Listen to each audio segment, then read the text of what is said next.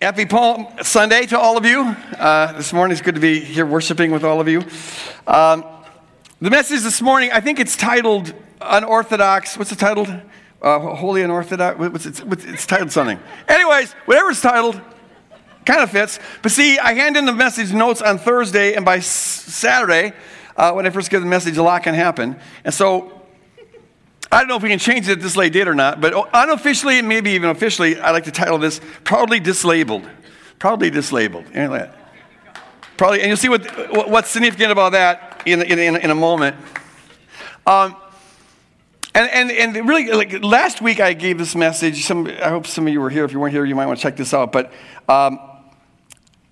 even as I was giving it, this last part of the message, I knew that I would have to come back to it. And it was when I said that to love a person in their individuality, you've got to get rid of all labels. And there's this, even as I was sharing it last week, this I don't know, there's a feeling of anointing on it, or pay attention to this. And it's lingered all this week, and some events have happened this week that I'll share a little bit later on that have confirmed that I'm supposed to go over that again. And here's the thing. I have read recently, neurologically, the brain, our brains are stubborn. It takes hearing something 7 times before we really hear it. And 7 times. That's why commercials are devised by the people who know the most about how the brain works. They're specializing in how to get you to want their product. And they show the same commercial all movie long. It just bugs me. That's why I love TiVo. And I hate when I have to watch a show and put up those, like this is a new problem of evil. Why I have to watch these commercials? But the same one. Would you think like, you want to vary it some, like a different angle on your product or something, but it's the exact same thing, but that's intentional. They don't care if you like it or dislike it or if it bugs you, but the very familiarity of the thing makes it more accepting to you. The more you hear something, the more your brain says, okay, it's familiar to it, and our brain likes what's familiar. So repetition is the key to learning, which means I've got to get a little less paranoid on being paranoid about repeating myself too much. I've got to be less paranoid about repeating myself too much. I need to be less paranoid about repeating myself too much. Are you hearing what I'm saying? So this is a Palm Sunday message, but it turns out that it's going to be a message that is going to be recovering a lot of some of what I said last week and building on it. The passage I want to read, and the reason this is so important, is this whole thing about labels, about getting past judgments to love individuals and all of their individuality is at the center of the center of the center of what we are all about. And yet this is so rarely taught. In fact, Christians are usually trained to do the opposite of this. There's a lot of Christians I've met and talked to who feel guilty if they love people for free. It's true. Your job is to point out their sin and to notice their sin and whatever. And if you just love people, well, gosh, people think that you're one of them, one of the sinners. Kind of like they thought of Jesus when he was hanging out with the prostitutes and the tax collectors. If people start making that accusation against you, you're going in the right direction. Okay, well, listen up on this. Here's the passage, Matthew 21. Jesus had just sent the disciples into the town to get a donkey, a certain donkey and a colt, so he could ride this into town. And then it says this. The disciples went and did as Jesus had directed them. They brought the donkey and the colt and put their cloaks on them, and he sat on them. A very large crowd spread their cloaks on the road. Now Jesus is here riding into Jerusalem, and others cut branches from the trees and spread them on the road. And the crowds that went ahead of him and that followed were shouting, Hosanna to the Son of David. Blessed is the one who comes in the name of the Lord. Hosanna in the highest heaven. Highest praise here. And when he entered Jerusalem, the whole city was in turmoil asking, who is this? The crowds were saying, this is the prophet Jesus from Nazareth in Galilee. Pray with me here. Abba, Father, I just pray that you open up our minds and our hearts to receive this word deeply. Impregnate these words with your authority to root out lies, to liberate your people, to free us from the accuser, free us to love the way you've called us to love, free us to dance in the light of your love, and spread it with others. In Jesus' name, and all God's people said, amen, amen.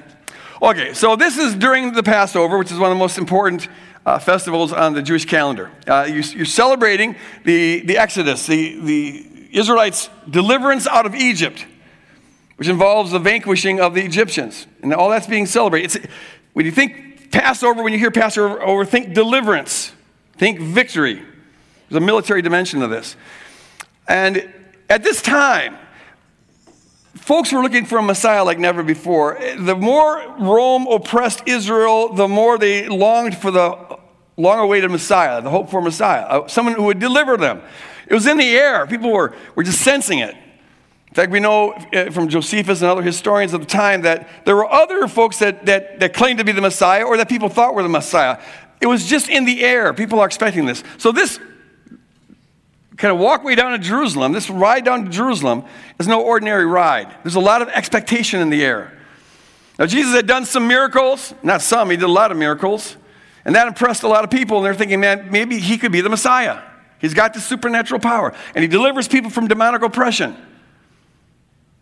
And he's just had this kind of authority to him. The Gospels note this, that he spoke, that people would always say that Jesus taught with his unnatural, the unprecedented authority. And it's not just that he spoke with confidence and used eloquent words. There was a presence to him. There's an authority. People just sensed a divine anointing on him or something like that, this power on him. And so they're thinking he could be the Messiah. This could be the one who's going to deliver us, just like God did the Israelites when they were trapped in Egypt. This could be the one. This could be it.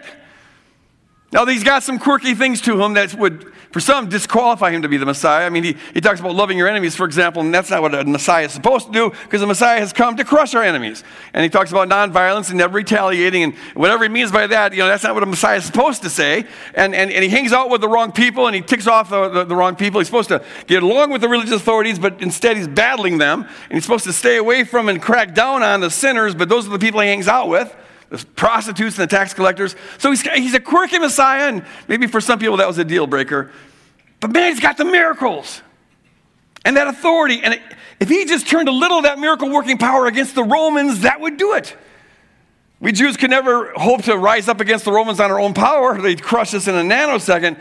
But we got our super action hero figure here. This guy's got miracle working power. He's spending it healing people and doing all that stuff. But maybe at the end, when it comes time, when he rides into Jerusalem, he'll turn those guns on Caesar and Pilate and zap away. And now we'd be restored, liberated. That's what the Messiah is supposed to do. He's got some quirks. But a lot of people are hailing him as the one. And that's why they say Hosanna. Now, Hosanna is an Aramaic word. It originally meant, Lord, save us. It was a call for salvation. Deliver us.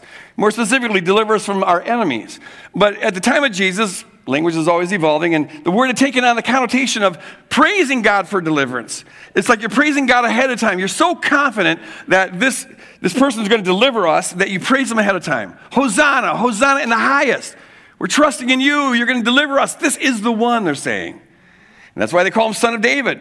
Harkens back to the time when David was king, and that was looked to as the golden age of Israel. That's when they won their most battles and had their most wealth and had the largest geographical area. So to have a Messiah who's like David, a son of David, a descendant of David, but one who also is like David, a military Messiah, a political Messiah, a victorious Messiah, that's what people want. To restore us to the glory days. And that's for the glory of God, because it's an insult to God if we Jews who know the true God are being ruled by pagans. Well, that's not glorifying God. So they call him Son of David. We are trusting in you. And the you that they're trusting in is this Davidic Messiah, a military Messiah, a enemy butt-kicking Messiah. And then they put the palm branches down in front of them. Palm branches in the Greco-Roman world were a symbol of victory. When an athlete would win a race or whatever, they would give him a palm branch. Instead of a nice trophy, they got palm branches. Hey, look, Mom, I won a branch today. So that's what they did back. But it stood for victory. So when they're putting this stuff on the road, they're really saying, we are ascribing victory to you. You are going to be victorious. Hosanna, Son of David, you will be victorious. And then when they put their coats down for the donkeys to ride on, it's the way they're saying, we're in service to you, we're submitted to you, we're bowing down before you. We know you're going to get the victory, so we're on your side, and we'll follow you into battle. Because all the Jews knew that they would have, humans have some role to play here, and the Messiah will help deliver them, but there'll be some fighting that you have to do. And so they're pledging their allegiance to this military Messiah. He's riding into battle.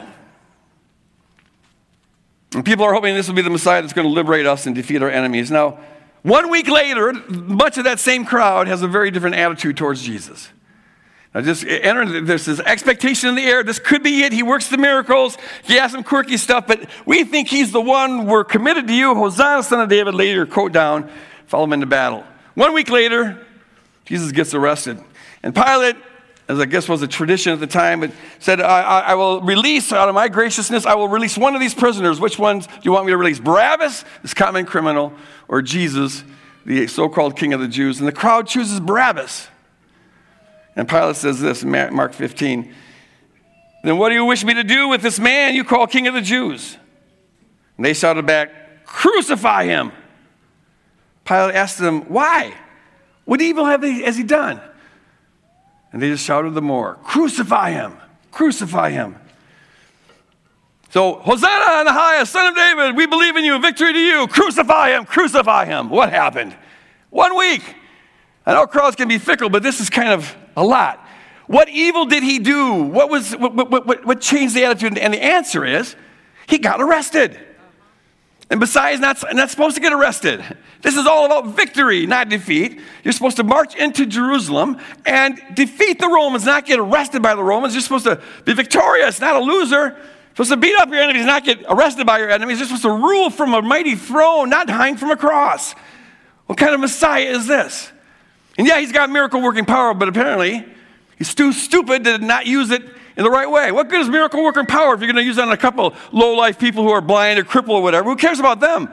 Use that power where it could really make a difference. For us, Israel, for the people of God, against the ungodly Gentiles who are ruling over us.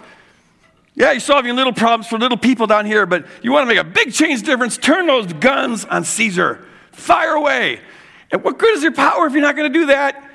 And their expectation, their desire to have a Messiah who is on their side and against the other side, well, that turns to disappointment when they see that it's not going to happen, which turns to rage. And they're like, just crucify the bum. They're so high a week ago, and now they're so low. What happened? Jesus got arrested. They feel duped. We don't want some wimpy Messiah who's telling us to love our enemies and turn the other cheek and go the extra mile and all that stuff. We want a Messiah who will win, who will be victorious, who will stand up for truth and righteousness and justice against all those ungodly people. And really, that's all people have ever wanted from a Messiah and ever wanted from a God. That's why we invent the gods. This is the history of religion. We want gods who are on our side. Religion has always been a quid pro quo deal. It's by the way, the kingdom is not a religion, okay? It's a relationship. But religion's always been a deal we have with the gods. The gods have more power than us, and so we want to use some of that power. So the agreement is we'll worship you and we'll do your bidding and we'll sacrifice for you if you will fight for us and protect us and advance our interests. We want a God who's for us and against them. That's the role the gods have always played. Americans have this weird idea that fighting for God and country is some kind of a unique American slogan, but actually it's the oldest pagan slogan in the book. Almost everybody's fought for God and country, some God or other, in some country or other, if only because it's hard to motivate people to be willing to kill and die unless they have some kind of eternal interest in it, so you appeal to the gods. So the Jews here are just saying we want a God that's going to act like everyone else's God, except we want him to be more powerful. And this goes to the heart of paganism. In Psalms 50, it says this. The Lord says that you did all these evil things, and when I didn't say anything, you assumed that I was just like you. This is the heart of paganism right here. Unless God pops down from the sky and like a super giant Wizard of Oz head and says, I disagree with what you're doing, unless that happens, we tend to assume God's okay with it. We tend to assume that God's just like us. We make God after our own image. And we want a God who's not only after our own image, but who is doing our bidding. We assume God's just like us. And so, we show the last couple weeks. You can show this neurologically and from evolution. But the bottom line is our fallen nature is we love to be right. We just love to be right. And the only thing we like more than being right is knowing that, or at least believing that, God is on our side. God agrees with our rightness. Oh, it tastes so good.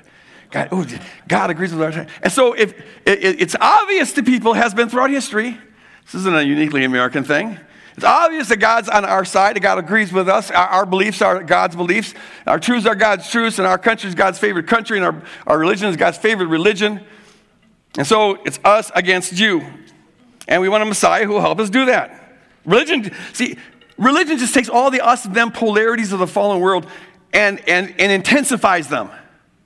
It's like you're playing $5 poker, and then religion comes along, and now you're playing $5,000 poker because you introduce God in the situation.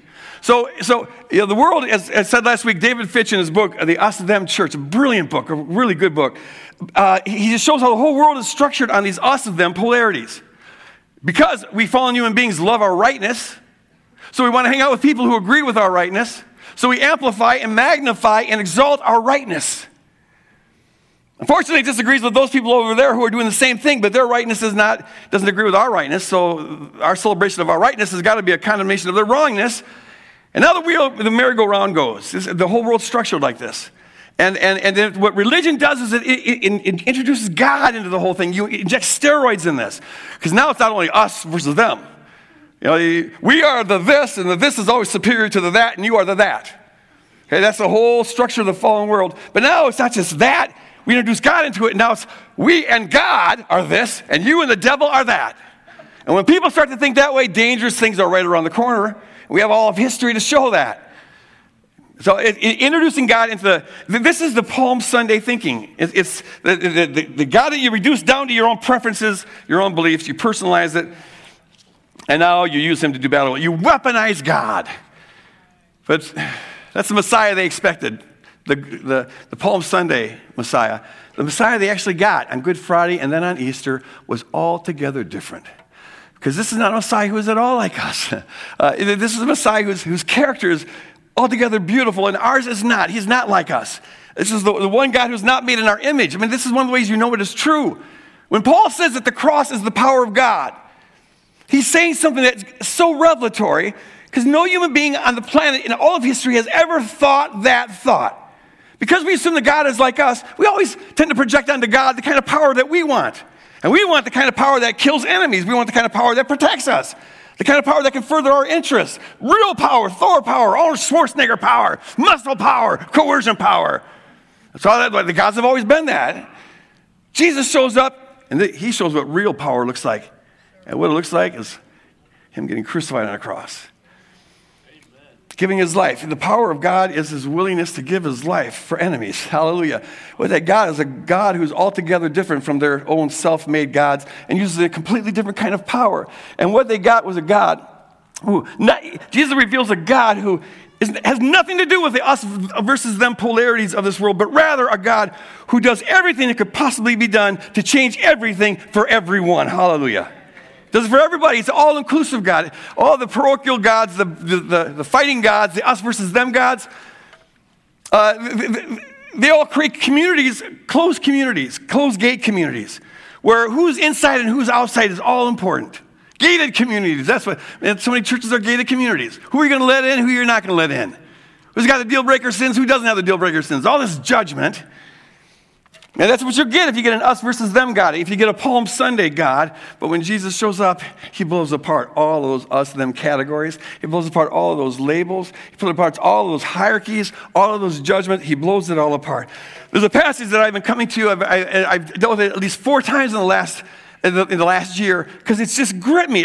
It's every time I read it, it's got more depth and insight into it. It's so rare.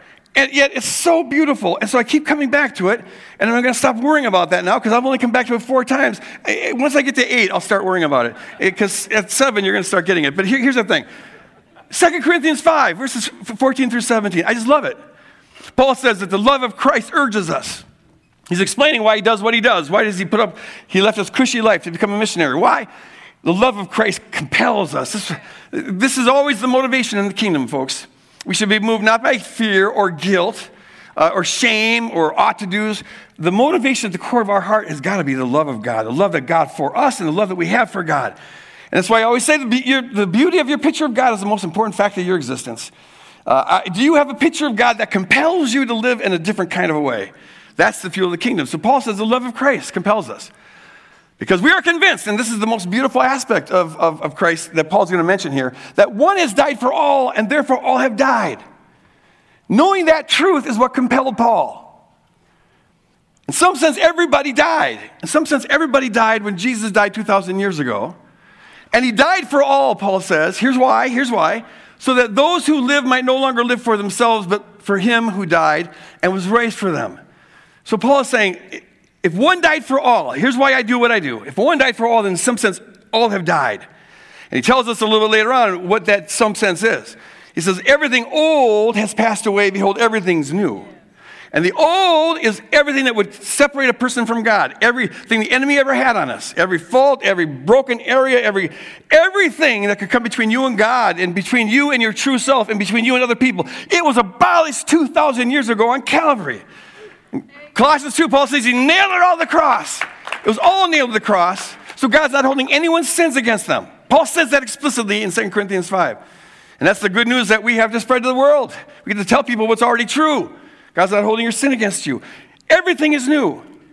This is what Paul says. Like the cross redefines everything. In Romans 5, he says that as one man's condemnation led to death to all, that's talking about Adam, so also one man's righteous act, talking about Jesus and the cross, leads to justification and life for all.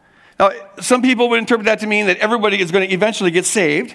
And I've talked about that before. I don't think it means that, because you're free to reject reality. We do it all the time. In fact, it's the very definition of sin. Every time you sin, you have to make up a story that's not true. If you were seeing reality as it really is, you wouldn't be able to. So sin is creating an alternate reality to the reality that God defines. God defines all of reality like this. This is God's definition of reality. All of you are in. The cross applies to all.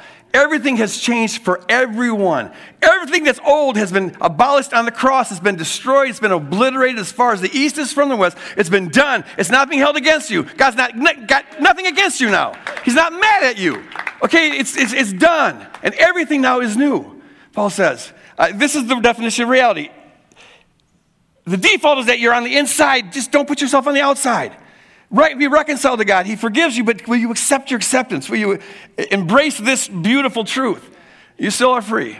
But from God's perspective, God's got a bear hug around everybody, and it's claiming everybody as his own. He's claiming everybody as his own. And then Paul says this. Here's the difference it needs to make. He says, therefore, in light of this, because of what has happened on Calvary, therefore we no longer look at anyone from a human point of view. Can you put that passage up there, Dan? From now on, we don't regard anyone from a human point of view. Anyone! A human point of view is simply the natural point of view. What you see is what you get. We judge on the basis of sense appearances. It always involves an evaluation and a judgment and an assessment and a comparison and all that other kind of stuff. A labeling, it always involves that. But Paul says we no longer look at people from a normal point of view. No, we look at people from the perspective of what God did for them on the cross. So he says, even though we once regarded Christ from a human point of view, we saw him just as one more crucified criminal, we don't look at him that way any longer. We look at him with the eyes of faith, knowing that God was in Christ reconciling the world to himself. Now we're going to look at everybody that way. So if anyone is in Christ, look, there's a new creation. Everything old has passed away. See, everything has become new. Lord, open our eyes. Open our eyes the way you opened Elisha's eyes to see, or the servant's eyes to see the warriors all around. So when Elijah was saying, there's more on our side than there are on their side. Open your eyes. Lord, open our eyes right now to see the beauty of what you see.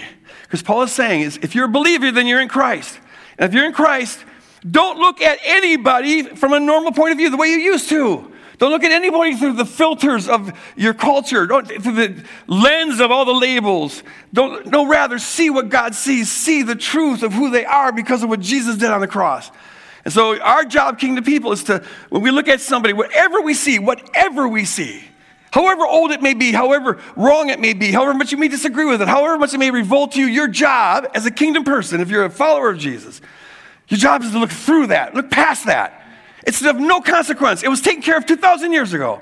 The only thing that matters is the new creation that stands in front of you. They maybe don't know it, and they don't think that way, so they don't act that way, they don't feel that way. Maybe they act the opposite of that, but you know it, and that's all that matters.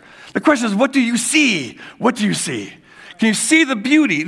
I agree with God that this person has unsurpassable worth because Jesus paid an unsurpassable price for them. Can you see the preciousness of the human being made in the image of God? Whatever else they may see, whatever else may be there, it's just a result of the fact that they don't know it yet. And we don't know it yet either, do we? Because we don't act like consistently in Christ. So we're not going to go judging the world for that. Our job is to look past that.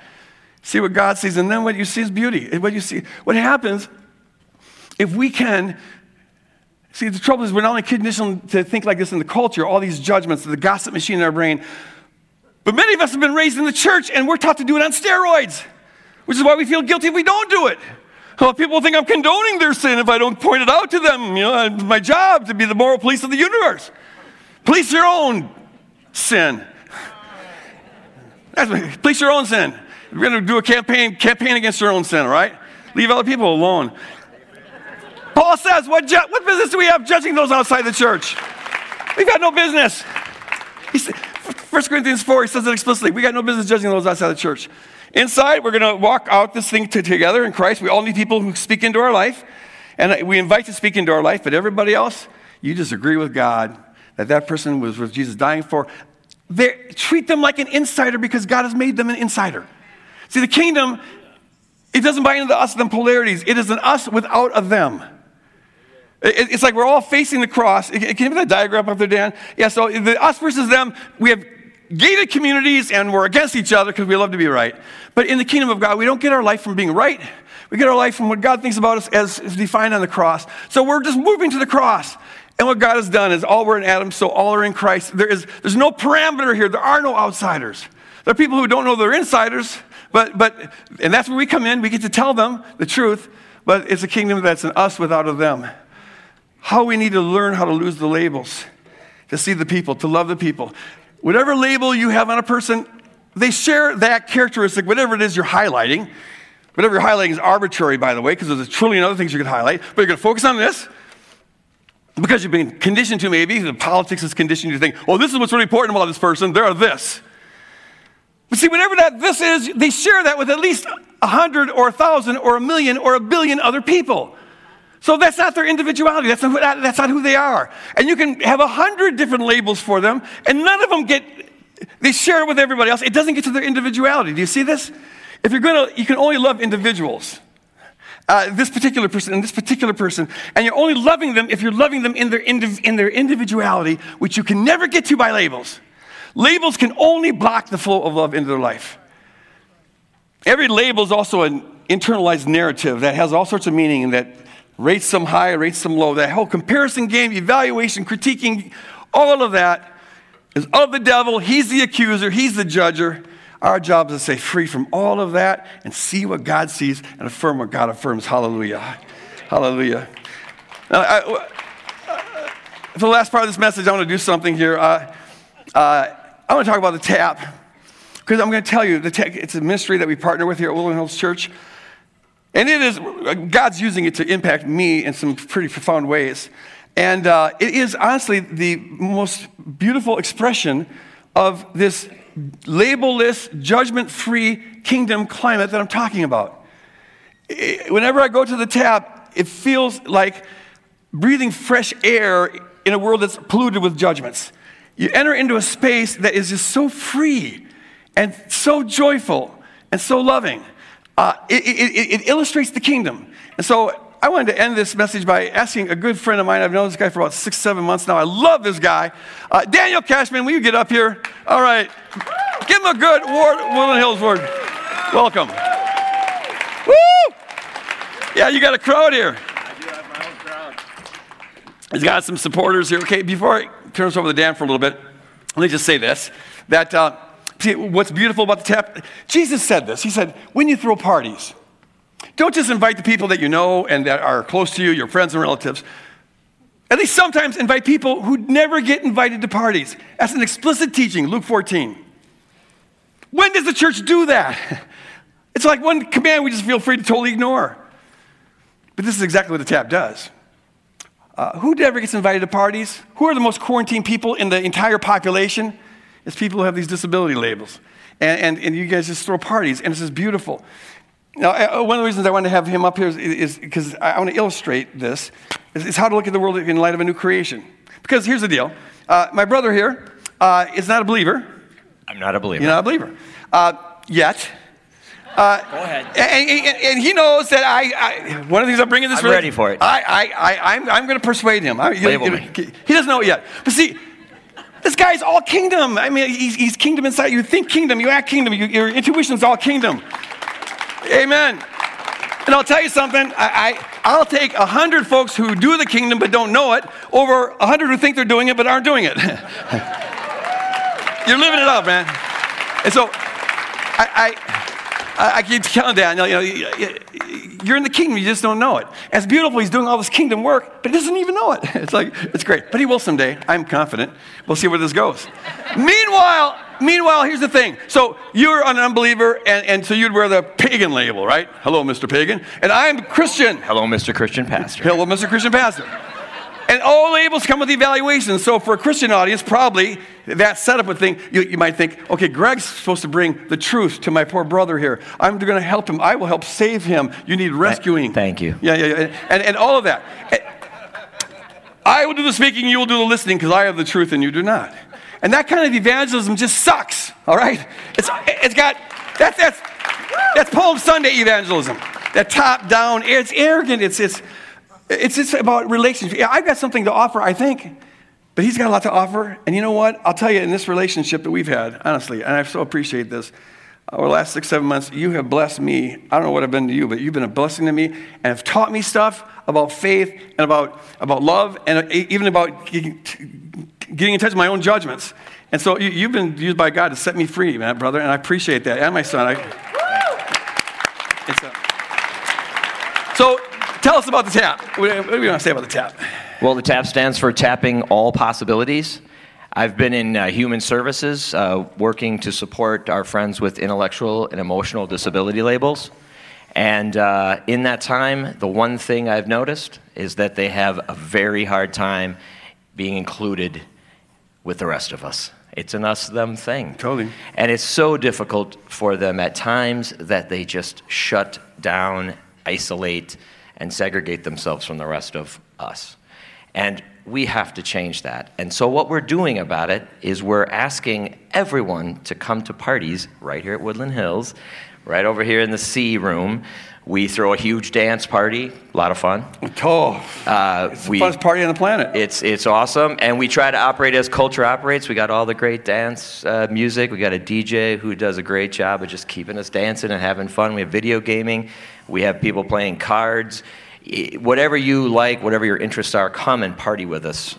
Once a month we do that event, and then over here on Monday nights, every single Monday night, we meet as a group just to hang out. We play foosball, we do karaoke, our friends love expression, we sing, and we just have, it's just a joy-filled, right on Sam? Right Sam, on all right. Sam. Sam. All right. I got my TAP friends here. They're going to be seeing you here in a little bit. Yeah.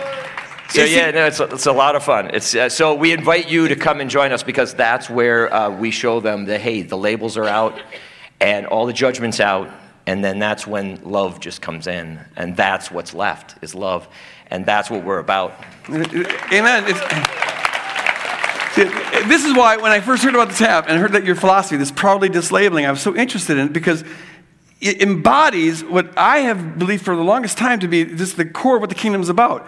Like, you wouldn't put in this kind of terminology, but you're going after the tree of the knowledge of good and evil, which is the original sin of the Bible, which is the sin of judgment.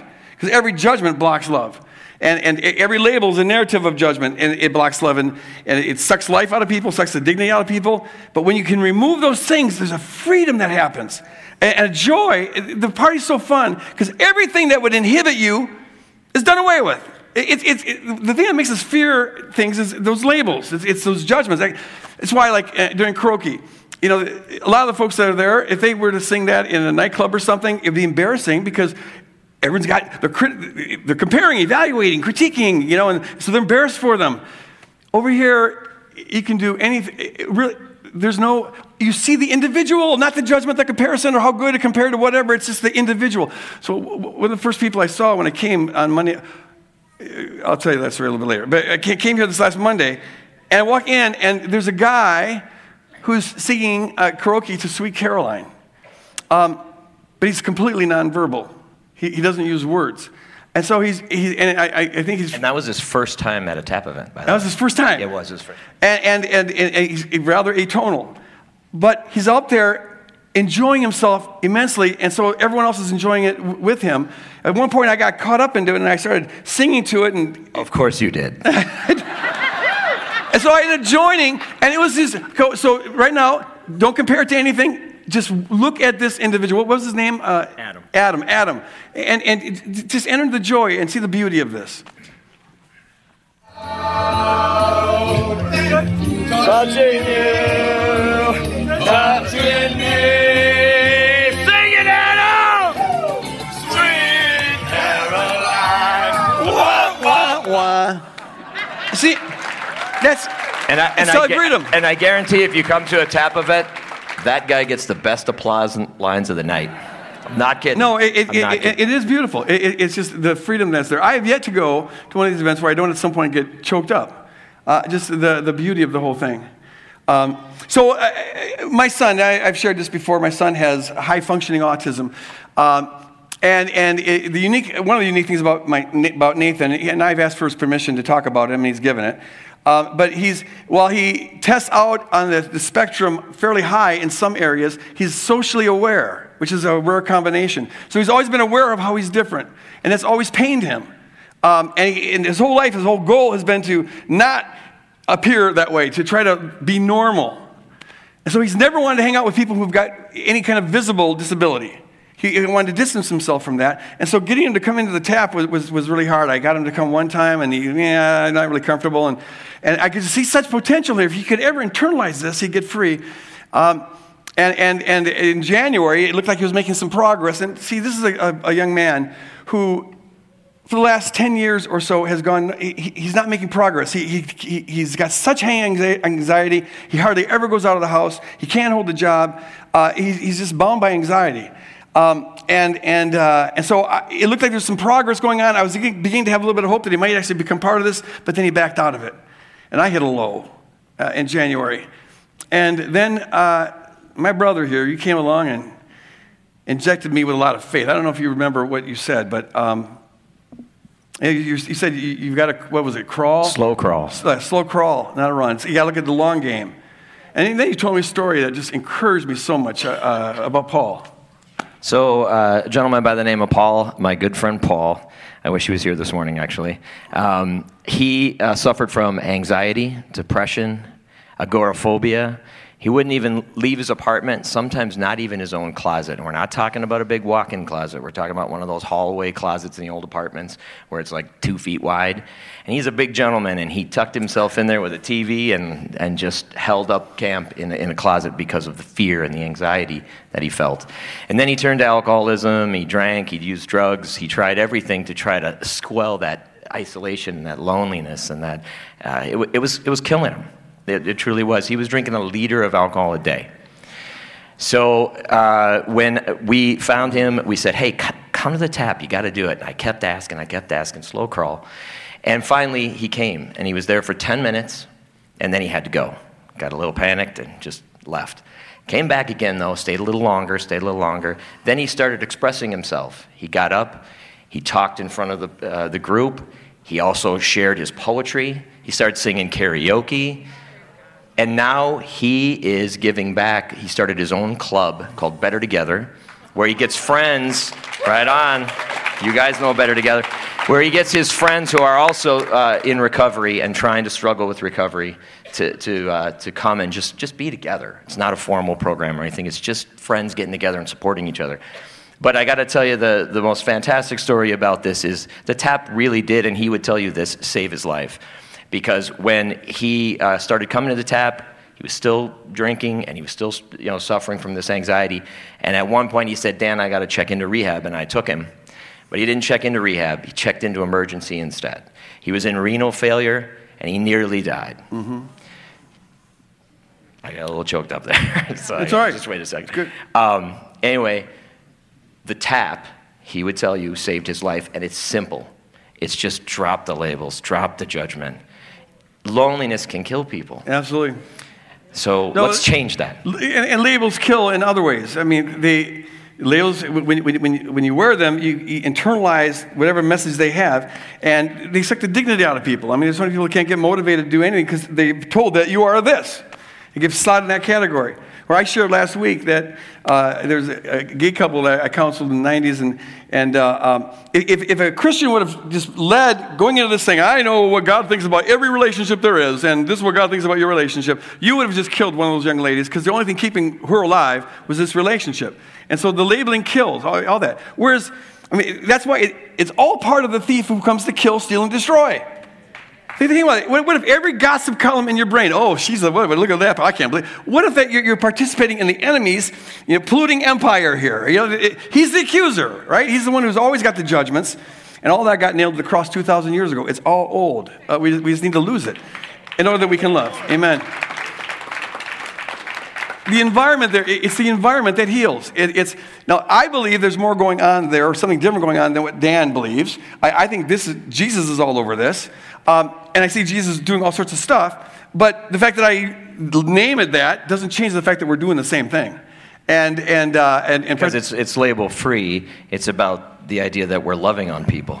And we both agree on that. That's it. And that's the bottom line, right?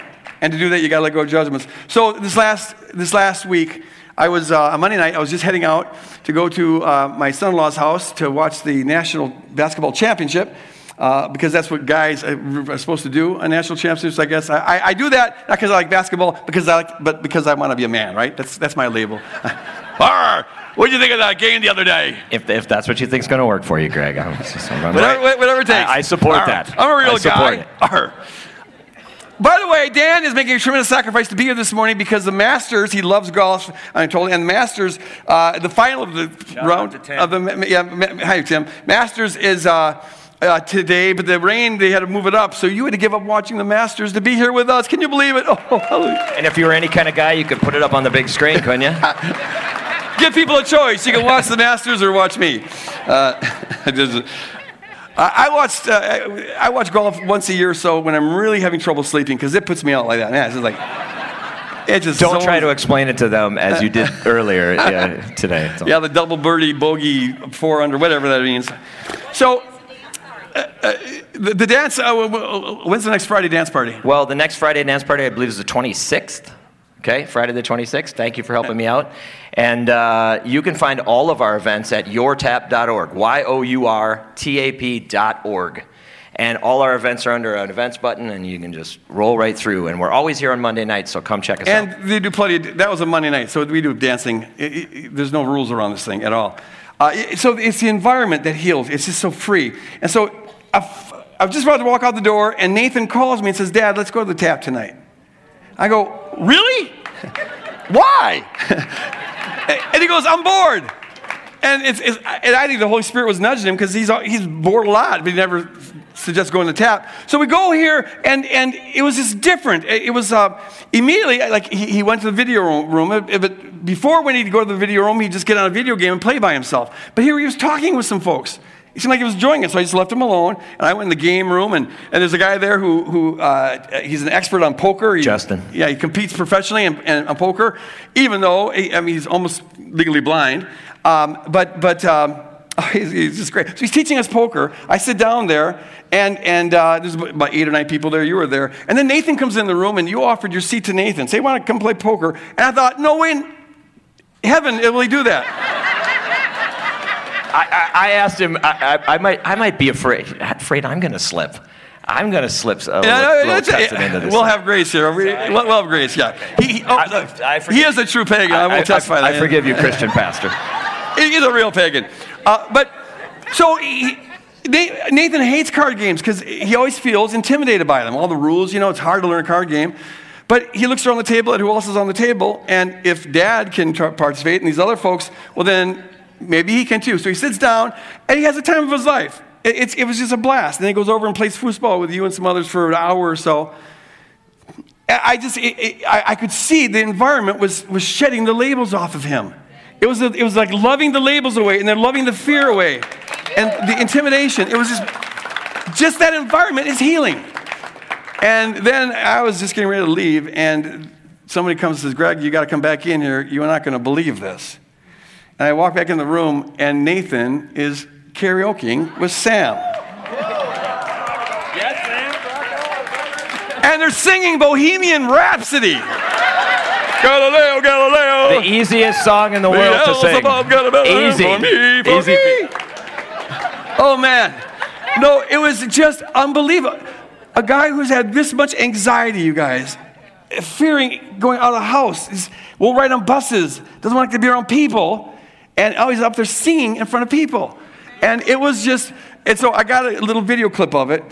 I was crying behind the screen the whole time, but it was just beautiful. So I'm going to show a little clip of this freedom moment in my son's life.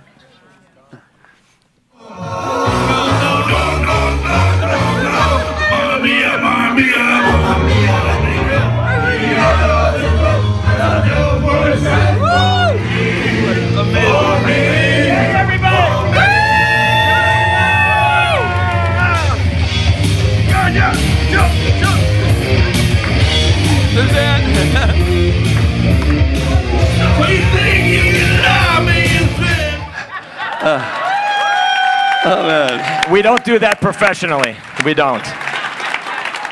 No, man. Thanks for singing with him. The freedom, when you get rid of that, it's like coming into pure oxygen out of a world that's so full of pollution. But see, that shouldn't just be, I mean, that's a unique, beautiful thing that you need special occasions like this, where you do what Jesus said to do. Invite the uninvited to come and party together. And Jesus so often describes heaven as a party, doesn't he? The kingdom of God's a party, celebrating a lost coin and all that. And so we need that, but it also should be our lifestyle. And this should be an environment that is like that, where we can put all the expectations, labels, and stuff at the door and just be the people that we are and love people as they are. And folks, this is the kingdom. This is the bullseye. This is Christianity 101 and Christianity PhD. We're called to love, and to love, you got to get rid of the labels and the judgments. And every time, if you can wake up to how your chatterbox machine is yapping about people, start to wake up to that. And if you let that serve as a Post-it note to remind you what your job is, it's not to be the judge of the world and good taste on what people wear and opinions about how they parent and everything else. Your job is to agree with God that every person you see was worth Jesus dying for, which means they have unsurpassable worth, and that's what it is to love them. You just bless them. You just love them. Look past everything else. And that very act of loving and blessing people, that will transform the world. That's what's going to win in the end. The cross is the power of God, because the cross is this kind of love. This is the power of God. Nothing else can change my son the way that love can. Nothing can change you the way God's love can, or me or you or any of us. It's the love that transforms us. It's the love that compels us. It's the love that is everything, and our job is just to replicate it. Amen? Amen. Would you stand? Bro, I love this brother, dude. Give him a warm Woodland Hills. Thanks again.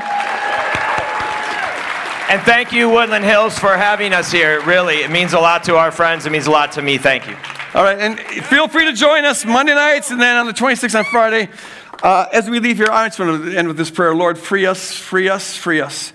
Free us from the judgments, free us from the accuser, free us from the gossip in our brain. Free us to set aside judgments and just to love the way you love, like the rain falls, like the sun shines nonstop without an off button.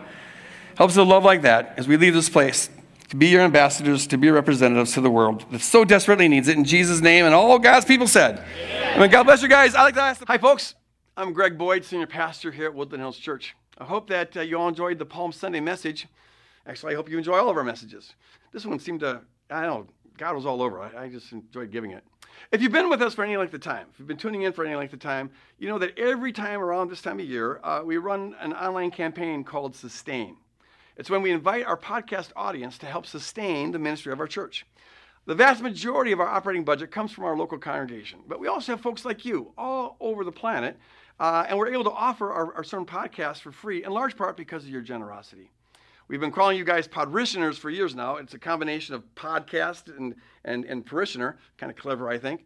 But we really do consider it a great honor that so many of you choose to tune into our teachings. So the request is really pretty simple. We'd love for you to consider signing up on some kind of a regular donation schedule for our website at whchurch.org/sustain. You'll become a sustainer with any contribution amount. And this year our goal is to have 400 signups. Each year we design a new Podrissioner t-shirt, and we send them out to everyone who jumps on board. So if you decide to participate, you'll get one of the 2019 models. I haven't seen them yet, but they always really are pretty funky, so you'll want to get that. And for the next couple of weeks, I'll be giving you updates about how the campaign is going. In the meantime, thanks again so much for tuning in. It truly is a blessing to know that so many people out there are working with us to build this Jesus-looking kingdom. God bless you.